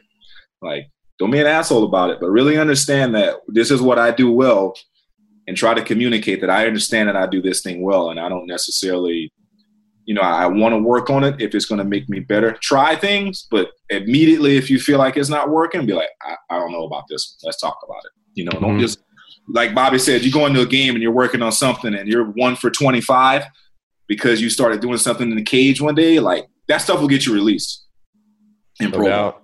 That's the interesting thing about where baseball is now and where it's going to be in the next 5 years is the guys that are being hired to be coaches in the minor leagues have never been there. They haven't been there for a 140-game season.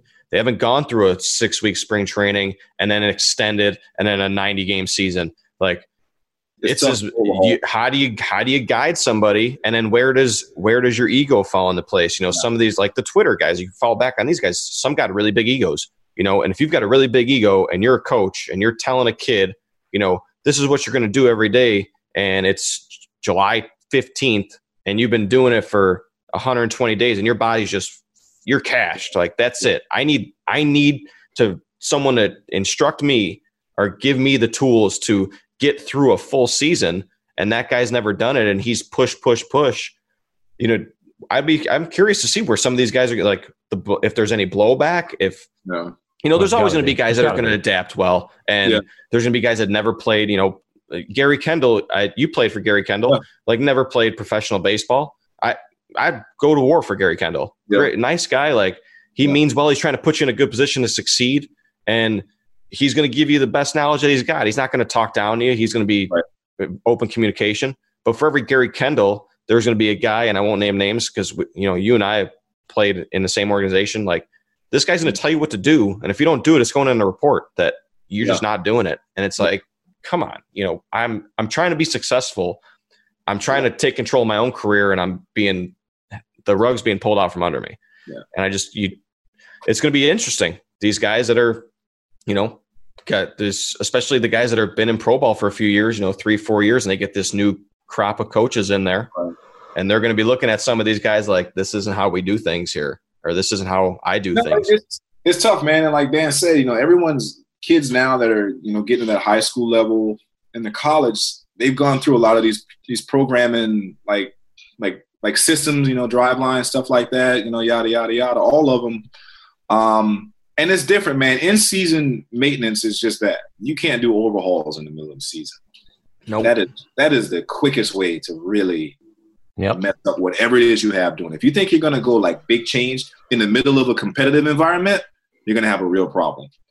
And then you also have injury risk too, because you just change the way that a body is moving just enough in the middle of some competition where you're going max effort. And then you go, oh man, like my back's hurting. Like my oblique doesn't feel the same. Like my hamstring, like my knee tweak, like something. You'll have something happen. It's tough, man. And I think that and like you said, and that goes back to the experience of playing minor league ball. If you got 140 games, you don't have time for massive overhauls in the middle of the season in June, July, when your body's tired and you're going to try to do something completely different. Mm-hmm. It is a really quick way to fail, and it's tough, man. It's just overall, man. Like the whole thing is tough. Like we always talk about it being a grind, and it is a grind. I don't care what anybody says, and no one knows how hard it is unless you've been through it. I remember my first year full season, I hit like the 100 inning mark, and I just rolled into the training room in July, and I was like, why am I so tired? I got 8 hours of sleep last night, and I am exhausted. It's a good point. The trainer looked at me, and he went, welcome to pro ball. Get out. Like you're not tired you're just physically tired. Like you don't have that energy bank. Like you can sleep for 12 hours. Don't matter. You can sleep for 12 hours, drink a pot of coffee. Like, man, I'm tired. Like I am tired. And the thing to bring it back around is a question I posed earlier is you need a routine and you need a very strong mechanical base for what it is that you're doing on a day-to-day basis. And that is the only way to get through that grind. And it's tough, man, because there's so much going on with what you can ingest, in baseball right now. Yeah, that's one of the awesome things about we've all played independent ball is that independent ball is like your own big leagues. You basically you're on your own program, like Dan said. OFP toys. What's that? The land of misfit toys. That's what independent. If independent ball had an easier entry back into affiliated ball, it would be an unbelievable option for a lot of guys. It's just the entry back into affiliated ball is so difficult. Well, I mean that might change coming up here soon, man. If it does change, it'd be awesome. I don't know how that's going to look, but I mean it's out there in the air. So if it changes, that would be that. Then you're really going to find some guys that find their own way and that are really going to have the huevos to say so if they get brought back into affiliated ball and say, look, I was successful. That's the only reason I'm here is because of myself. And I was successful doing this and I've got to do it. And if you're not going to let me do it, then I can't be successful. Yeah. It's going to bring it'll bring a different type of player. I think if the entry back into affiliated ball, is more fluid. Yeah. Yeah. Have you guys read the book, The MVP Machine? I haven't. I have not. So I read it. And I was frustrated by it. And I really like the author, Ben Lindbergh. I think he's a great writer. But the book basically chronicles Trevor Bauer and Driveline founder Kyle Bodie. And they're basically just like the heroes of the story. And Trevor Bauer is clearly exceptionally smart at what he does. He's an exceptionally hard worker, talented guy, whatever. But they really minimize a lot of his headbutting with the front office, which was well documented throughout the years. And I think the rallying cry of the book is, in a lot of parts, this is what he had to do to make it. And this was like you got to stick to your guns and you got to do what you do. And I'm like, this is the right message for a very tiny sliver of people, from all reports of how he just treats the front office. And they admit it a little bit in the book. I think they minimize it a lot, but they admit it. Whereas if you don't get that a lot of money as a first rounder, you can't tell everyone that you don't know what you're talking about, that I do, and that I'm not going to do what you want me to do because I know what I'm doing. and then just do it. And I think for a lot of young kids who are impressionable, who might read that book, and it's not a book that's really like marketed. It's more marketed to us, the scouting, analytics, the more adult baseball group. But I read that book and I'm like, man, like I hope kids can kind of read between the lines that if you're a fringy guy, and everyone's fringy compared to first round draft picks who get $4 million, you need to really be emotionally smart and treat everyone above you with a lot of respect. Because if you don't, it's going to come back to bite you. I mean, how many times have you had someone vouch for you where your career was running dry? Someone makes a call for you. Someone says, give Wynn another chance, give Bobby another chance. I've had so many of those in my own career. As a career 5'11.5" fringy right-hander who's had 2 elbow surgeries. You always need a million people in your back pocket. You can't do this alone in any sport as an athlete. And to just like bulldoze through everyone that I know what I'm doing, don't tell me how to do this.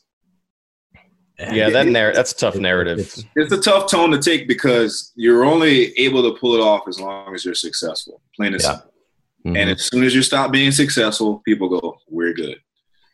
We're just not going to put up with it. Absolutely. And I'm sure Wynn, you probably know guys that have played with who he's talking about with Bauer, and those stories don't come, those aren't like, man, you played with Wynn, like Wynn's great dude.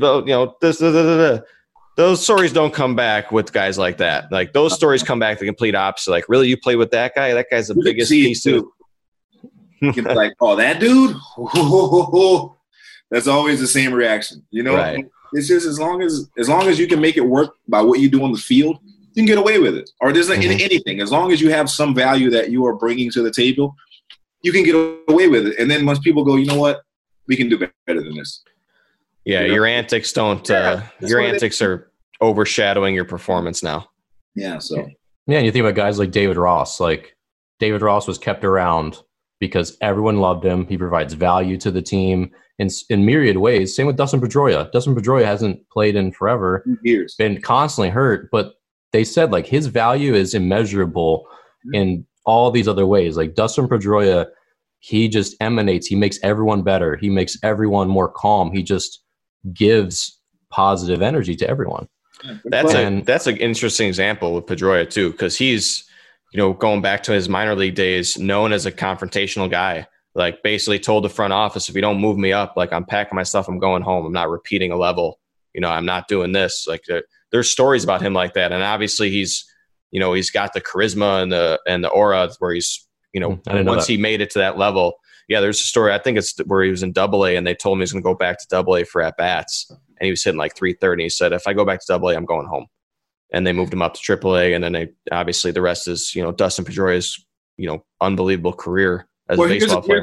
Here's the thing based off that. We're talking a lot about like development and stuff, but here's something that is almost unquantifiable outside of the conversation people have about people like Dustin Pedroia is that right blend of makeup and confidence that doesn't cross the line into arrogance, which is, in my opinion, what makes up about 90% of big leaguers.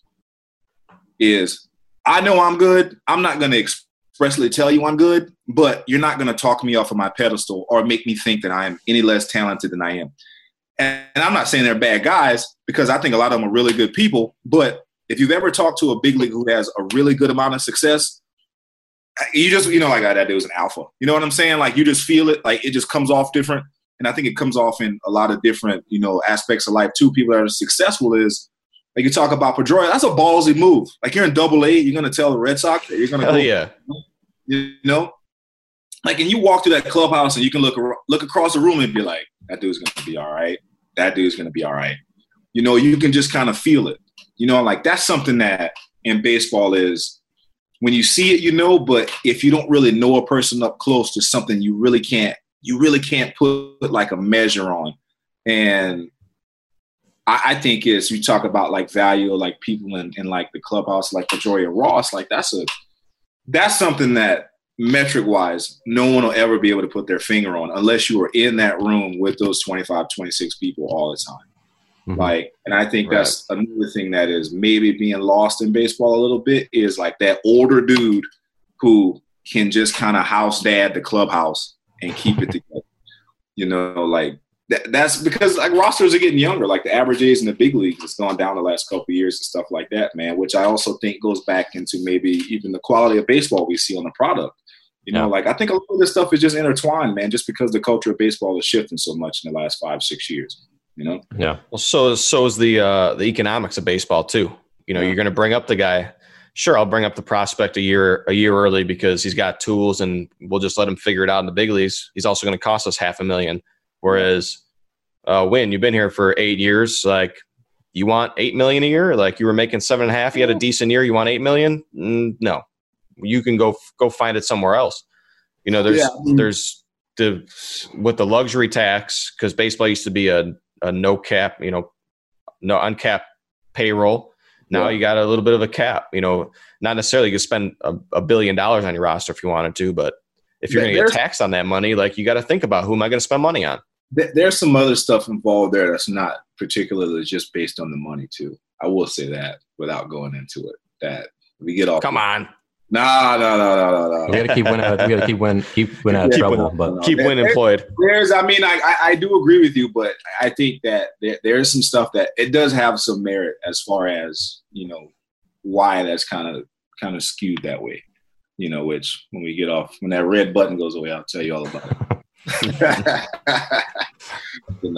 Well, and back to your point before, and I'm not a hitting guy, but as I observed Instagram and Twitter and different things, I'm like, that swing doesn't exist in the wild. It's like some of these hitting guys are breeding albino alligators. It's like he's not going to survive out in the wilderness. Anaconda's going to see you a mile away, make you his lunch. Doesn't matter how mean you look, you know. Yeah. And I don't know enough. I can't teach anyone how to hit, but I can tell you, I've never seen any pro guy swing like a lot of youth players are swinging, and it's the swing you're talking about, Wayne. It's this like I dip in and out of the zone in a hurry, and I hit a ball 440 on hit tracks or something, almost borderline foul, but that swing doesn't exist in the big leagues. It doesn't exist in pro ball. No one does that, and yet they're acting like that's what we want to do. And it's like I've never seen someone swing like that. I mean, it's just because someone's front tossing you just a cupcake that's down and in, and it's the ball you just square up, you know. But and I've done it to some kids in cages that I've seen, like you'll front toss them the ball and they'll be like missile, and I'll be like, I'm gonna throw this on the outer third, and it's gonna be like a F3 in the cage, you know. And I'm just like, now this is front toss. You should never foul a ball off in front toss, which is just instant feedback. And then you look at the kid and you go, what is that? And he doesn't. He's like, oh, you know, I just pulled off of it. You know. Yeah. You should be able to manipulate the ball in front toss. Yeah. Well, what was funny was I remember, I don't know why, but this one guy doing this on Instagram, they were showcasing him on one of these prominent accounts, and it's like he's hitting the ball like 108 off the tee, and he's not a real big guy. And I'm like, and I like looked him up. I end up seeing him in a game at the end of the summer. I went to a local high A game in Peoria, Illinois, and I saw this guy. I'm like, that's that dude. How is he doing? 220 with 26 home runs. And it's like, is that good? It's kind of good. But it's not good. It's like, it's everything that you'd expect it to be, I guess. Like he's got pop. He doesn't make contact that well. Got bat speed. He's got pop. Yeah. So I don't know. He's a 3 outcome player. That's probably something. And his swing also in that game didn't look like the swing on Instagram, which again is part of the reason to what, like, we can't always like attack everyone. Maybe that's just like what he's doing right now, and then when he gets in a game, it becomes a little more normal, right? Like, so we can't. Yeah, no, I mean, it is. I think just for me, just an overall statement is it is working towards a goal, but I don't know if it's the best practice. Yeah.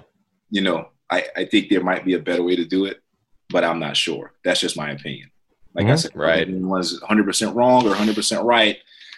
I just think it like Dan said, like, that doesn't look. I understand why you would do something so unorthodox. I've done it with guys in lessons and pitching stuff before, just to kind of get them to feel something. But you know, you go back to muscle memory. You do it enough, it becomes a movement. It becomes ingrained in you, and I think that's happening more than people are paying attention to. You know, like you see the one good swing, and you go, "Oh, it's in there. We got it." You're like, "No, I'm gonna need you to do that 9 out of 10 times, and not 2 out of 10." You know, so. That ties in. Yeah, that ties into a lot of stuff. You said feels like a lot of these drills are for feel. Some of these pitching drills, like you got guys pitching up the mound to try and teach them how to, feel like they're getting over their front side or whatever whatever the drill's doing. Like obviously they're not pitching uphill in the game. And then the other tie-in that you mentioned there is, I need you to do it 9 out of 10 times. Well, for 99% of these kids, they're not doing it. They're just not playing enough baseball, or they're not doing enough repetition. Like they go to their hitting instructor for 30 minutes and then that's it. Like, hey, I paid for it, so it's got to be better than if I was doing it on my own. Like, no. Doing it consistently, like go play catch with your dad, is going to be 10 times more beneficial to you, even if your dad's not teaching anything, than if you're getting a 30-minute pitching lesson from a guru.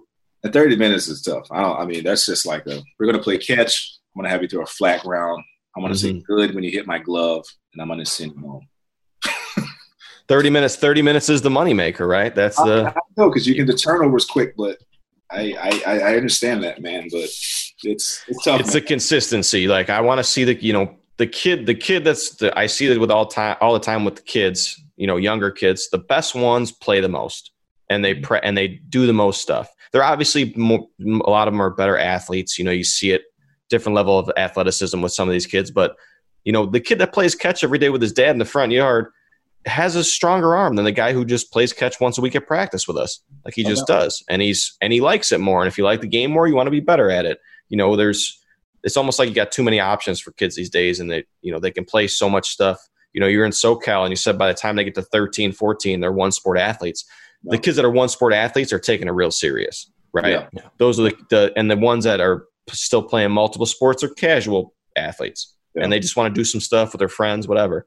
So it's, we're talking about a lot of different things, and I'm jumping around a little bit, but consistency and practice, there's no secret to why guys are good. Guys in the big leagues, they practice more. They might be better athlete than you, but they also do it more. They just what the end of it is? Not only have they and do they practice more, they practice better than anyone. Yeah. That's a good point. They practice better than anyone on the planet.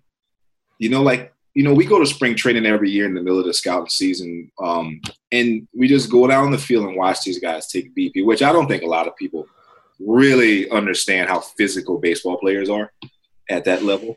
Everyone's got, hey, baseball player, he's fat, and I'm like, incorrect.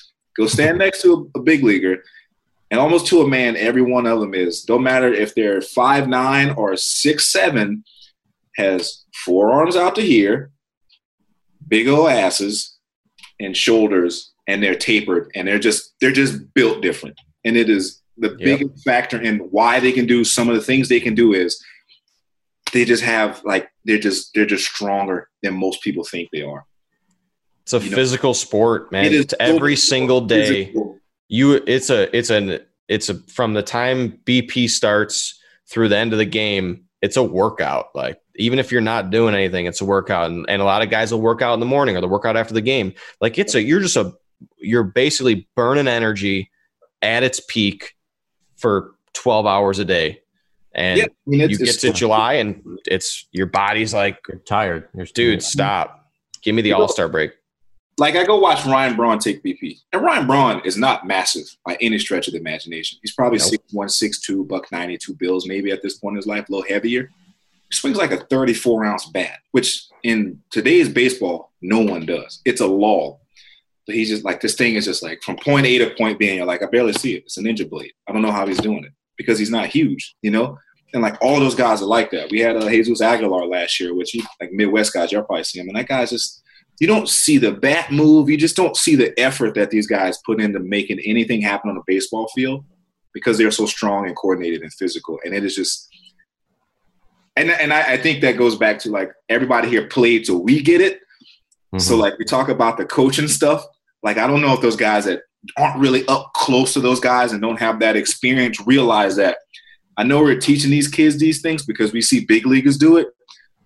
You don't have the context for how physical those guys are. Yeah, for sure. Outside of measurables. And that's why that's also a disconnect of that, that doesn't make sense, because this kid is 5'9", 140 pounds and he's doing it and it just looks wrong because it's different than Miguel Cabrera doing it when he's, as big as he is and has had millions of swings, you know, and it is just second nature, you know, and like, Right. and that's why it's just so tough to kind of put it together when like you see these swings and like these video clips, and you're like, he's not ready. That's a big part of it too. Like the kids aren't ready for the type of practicing that they're doing yet. You know, like you need the strength to be able to pull off a lot of these moves, man.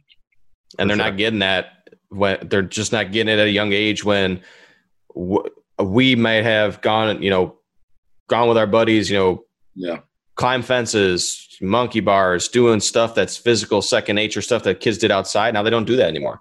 No doubt. And I played how much is that? in high school? Like I played multiple sports in high school, so you're always doing something, moving around. You know, I'm from the boonies. My dad was a contractor. I'm like lifting plywood when I'm like 11 years old and stuff like that. You know, so it's you talk about man strength. Like, they talk about guys like Mickey Mantle never lifting weights. Like he's just man strong. Like, yeah, but this guy's probably shoveling on the farm from the time he was 8 years old. Like that's strength. You want to talk about strength? That's a funny thing, man.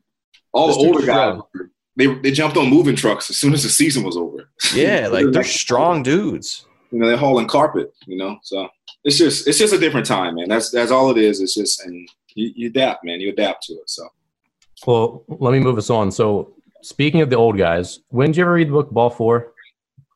I don't read, man. You know, I'm just listen to it. Listen to it, Bobby. Bobby, Ball 4.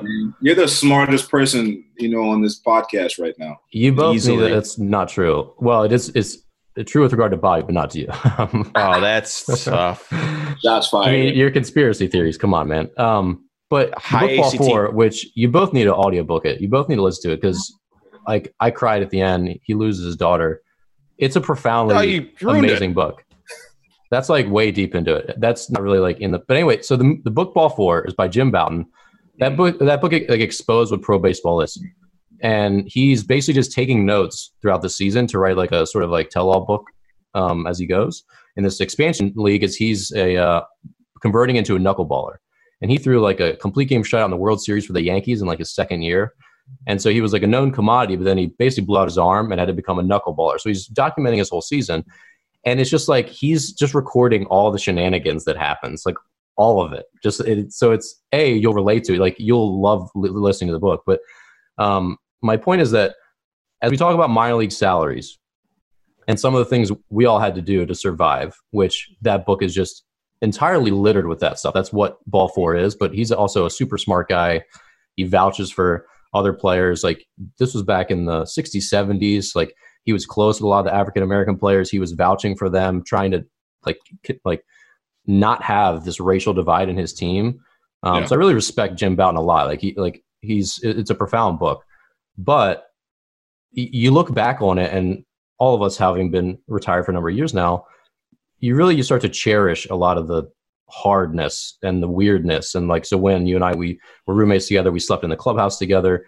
So my question for you, Wynn, is as you look back and you know that minor league salaries are going to start changing, like they're going to be better, right? Yeah. And they're probably going to continue to progress and be better.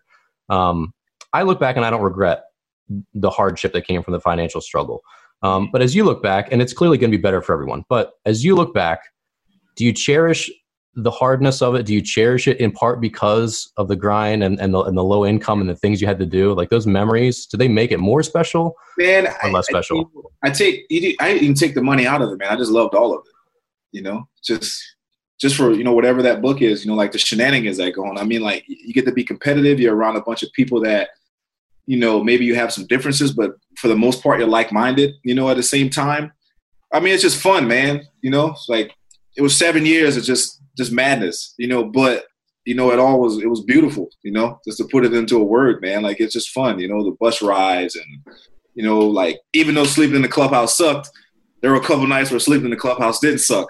You know what I'm saying? Mm-hmm. And it's just all of it, man. Like it's just fun, man. The stories, like you can go on for hours and hours about like just the stuff that the people you met, like the stuff that happened, and the money is the money, man. You get 5 people in an apartment, you split it, everybody drop your $200 a month in the pot, and you keep it moving, man. Get you a nice air mattress, maybe sleep on the couch, eat a bunch of spaghetti. You do what you got to do, man. So I mean, it was fun, man. I would do it again in a heartbeat for the same amount of money, no questions asked. But these guys are going to get taken care of a lot better than we did. So, yeah, Bobby, what's your craziest minor league story with regard to just like slumming it and conditions and stuff like that? So I was, I guess, lucky enough to have a host family a lot of times. The worst was probably indie ball.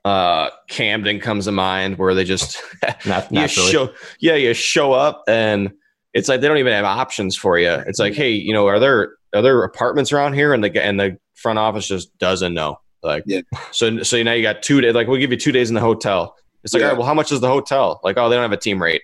It's like, all right, okay. So what? I go, where do people live in southern New Jersey? There's a big bridge right there. Yeah, it's like you can sleep. I might as well. You're better off sleeping in the car. So I don't have any specific hardships. I mean, I'm like Wynn. I don't look at it as a hardship. Like, what you're getting into. I think there's going to be unintended consequences for some of the pay that minor leaguers are going to end up getting, and that could be 7 teams down to 5 minor league teams, and that money that those other 2 teams are going to get, it's going to get dispersed. You get a little bit more, but now the guys coming after you're not going to have as many spots.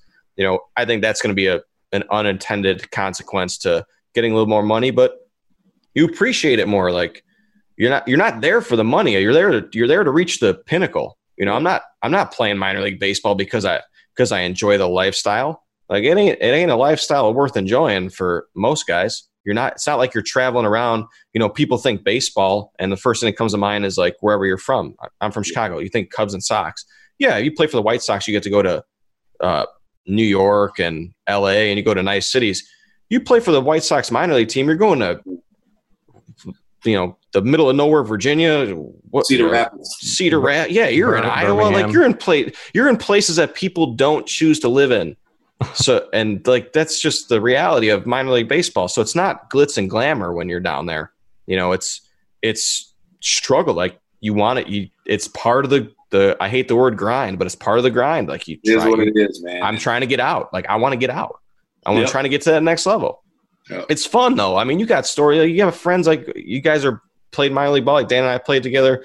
You keep in touch with a lot of guys you used to play with. You've got connections. You don't see them. Like, when I haven't talked to you in how many years now, and it's like, hey, yeah, but that's the beauty of it, man. Like, that's the best part. You go through your phone right now, and I bet there's just random text messages from people that you might not have talked to, and then like you'll see something on TV and be like, right, you remember when that thing happened? Yep, we were no doubt. Just that one night. They'd be like, oh yeah, I remember that. So, and then you got to delete that text message. Let me 1 second. I got a visitor. Podcast first.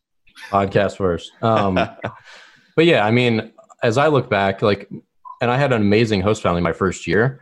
That was also one of my like less eventful, I guess you could call it, kind of years. Like, when if everyone in minor league baseball gets like a great 1-bedroom apartment, like really nice, comfy bed, like, it just, I don't know. Like, so when Wynn and I were teammates, we were roommates for 6 weeks, 7 weeks, something like that. Maybe. And yeah, maybe. And we were in the hotel. Yeah. And we were in the hotel and had to split the team rate for a while. And then you're like, hey man, I want to let my bank account recover. We're going to the clubhouse. You can do what you want, Dan. But I'm like, well, I can't afford $70 a night. So, okay. And where did you sleep? I was in the training room. I was under the table. I honestly had an air mattress underneath the table, and I would flip up the linen, the tablecloth, and then I would like slide my air mattress in, and I would sleep up against the back of the couch. That's where I slept for about a month until we got maybe 2 weeks until we got it was like 2 weeks until we got into the dorm rooms at Rutgers Camden, which you had the I don't like what material were the mattresses?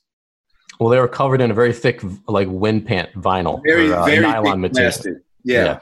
Yeah, like a catamaran sail almost. It's nice. And you had to push these 2 beds together because they were too little by themselves to make like a nice bed for an adult man, Yeah, and for everyone that didn't get the luxury of being in a Camden River Shark locker room, what was the floor? That old indoor-outdoor carpeting that had mud and all the crap on it. A lot of peanut butter and jelly stains. Oh, yeah. That was the worst.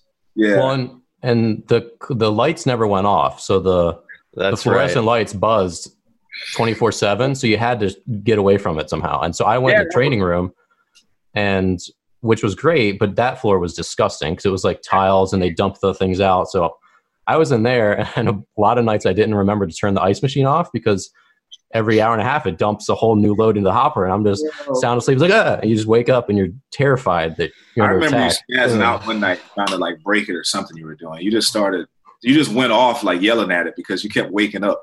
I hadn't gotten a good night's sleep in a while, and I was getting pissed. I did that twice, man, because I played in Bridgeport too, and they had the same setup. You could stay at that Holiday Inn, which was a team hotel. It was like $140 a night. And I was like, well, I'm going to be broke in a month doing that, so that's not going to work out. So we just lived upstairs in the suites in the stadium. Like, you could buy the club boxes, so they never locked them. So we would just like hang around, and we just hang out in the stadium, and we go and pass out up there, and then we leave in the morning. It's like that's what we had to do. We had to get out of there before the front office showed up, roll up your air mattress, toss it in your locker, and then we'd go to Wegmans, and then we'd eat lunch, and then we'd come back to the stadium. And like that's what we did every day, man. It was just you were safe in Bridgeport, though. No one was going to those games. Yeah, but you had to walk back between the stadium and the hotel, so that was dicey. You needed a pocket knife. You need it, yeah. Bridgeport's you get sketchy in Bridgeport, which sucks because it's right on the water there. It could be real nice. It should be way nicer. It just wasn't. Camden and Bridgeport, like the same spot in that league, man. But you just do. We played at Evansville. Bossy Field. Like, was that the league of their own stadium? Mm-hmm. Like this thing is wood seats and ceiling fans, and like a all brick clubhouse down, like a middle school PE lockers. Just getting mud butt, eating pizza after the game and hot dogs. Like it was a mess, man.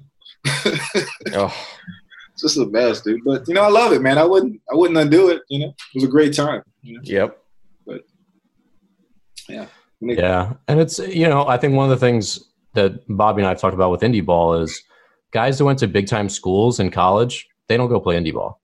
If you play at Auburn, you play at Tennessee, you play at South Carolina, Florida, you go South Carolina, where you have like a couple thousand fans every game and an amazing experience.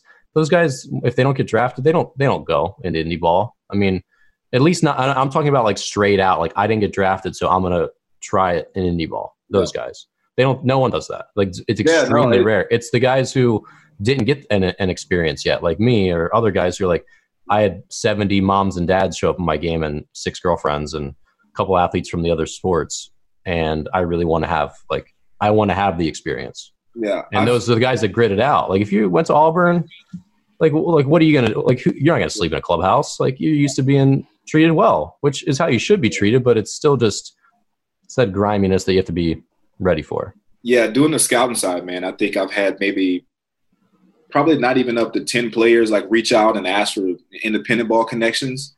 And only one of them has gone out and played. And like once the rest of them realize what they're going to make, where they're going to be, like they go to USD, Cal State Fullerton, they're out here in Southern California, and they're like, I got to go where? And they're like, yeah, I'm good.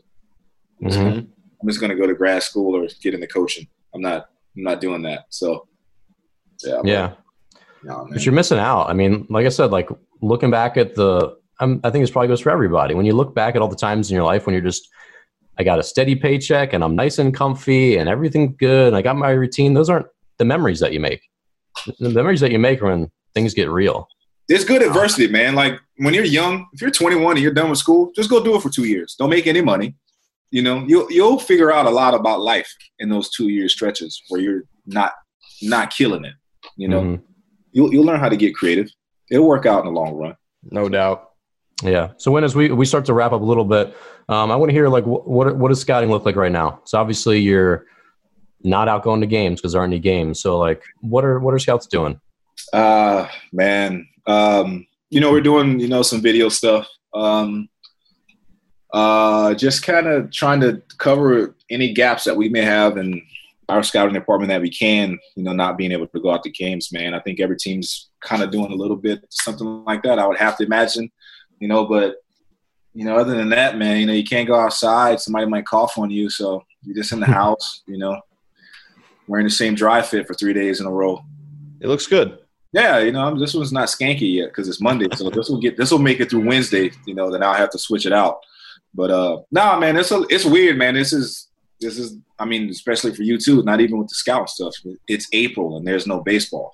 Yeah. When's the last time that's been a party? Right. You know what I'm saying? Since you're, what, 8 years old maybe? So it's nuts, man. But, I mean, I don't know how long it's going to go, but I'm just going to be staring at my iPad and computer here for as long as they tell me to and trying to do whatever I can from here, man. But it's weird, I'll tell you that much. Have you made yourself a mask yet? I just wear a Jason mask out just to mess with people. They didn't say what kind of mask. They just said a mask. So I just wear it out. It just everything's covered but your nose and mouth. Yeah. Like I don't talk to people. I just put it on, go outside, and just kind of If you in your free time, there's a Twitter thread. I don't know. I could link you to it. It's just the people and the homemade masks they've made. Yeah, it's unbelievable. I mean, people with, just like grocery bags over their head. Do you know that like plastic square bag that like a new comforter or pack of sheets comes in? Yeah, the plastic. So a woman with that plastic thing is all the way over her head. I saw a chick she had a birthday party going on at like a McDonald's. She just had it strapped around there. I saw some Crown Royal bags somebody made yesterday. They just split them in half. Hey, that's a good one. That is a good one. That is a good one. But get the benefit of the alcohol too. Absolutely. Well, Wynn, thanks for coming on the show, man. It's good to see you. I think this is a great conversation. Yeah, it's good to catch up with you guys, man. Yeah, Wynn, it was good talk. Well, stay on off air. I got some more stuff I want to ask you. Yeah, absolutely. So Wynn, before we sign off, Wynn, is there anywhere you'd like people to follow up with you on the web? Do you want to be found? I mean, if you want to be bored, you can hit up the Twitter handle is Wynn Pelzer, at Wynn Pelzer. Instagram's pretty boring. It's just tacos and some pictures I take of my camera. Every now and then I'll put something funny up there, but just a low key guy. I like movies and good breakfast meats. That's it, man. But hopefully this was enjoyable. Hopefully I didn't get too long winded. That was great. Man, this is good stuff. And to all you out there in Twitter and YouTube, thanks for being with us. If you're listening later on in iTunes or Spotify, appreciate you. So be sure to share the show with a friend, subscribe, and we'll see you here every Monday, Wednesday, Friday live on Twitter and YouTube. And we'll catch you back in podcast land soon. Thanks. Take care. Thanks, Wynn. All right, man. Y'all take it easy. You come out of break the night, you'll be wearing her charm so frail. Yeah, she's trying to avoid everyone.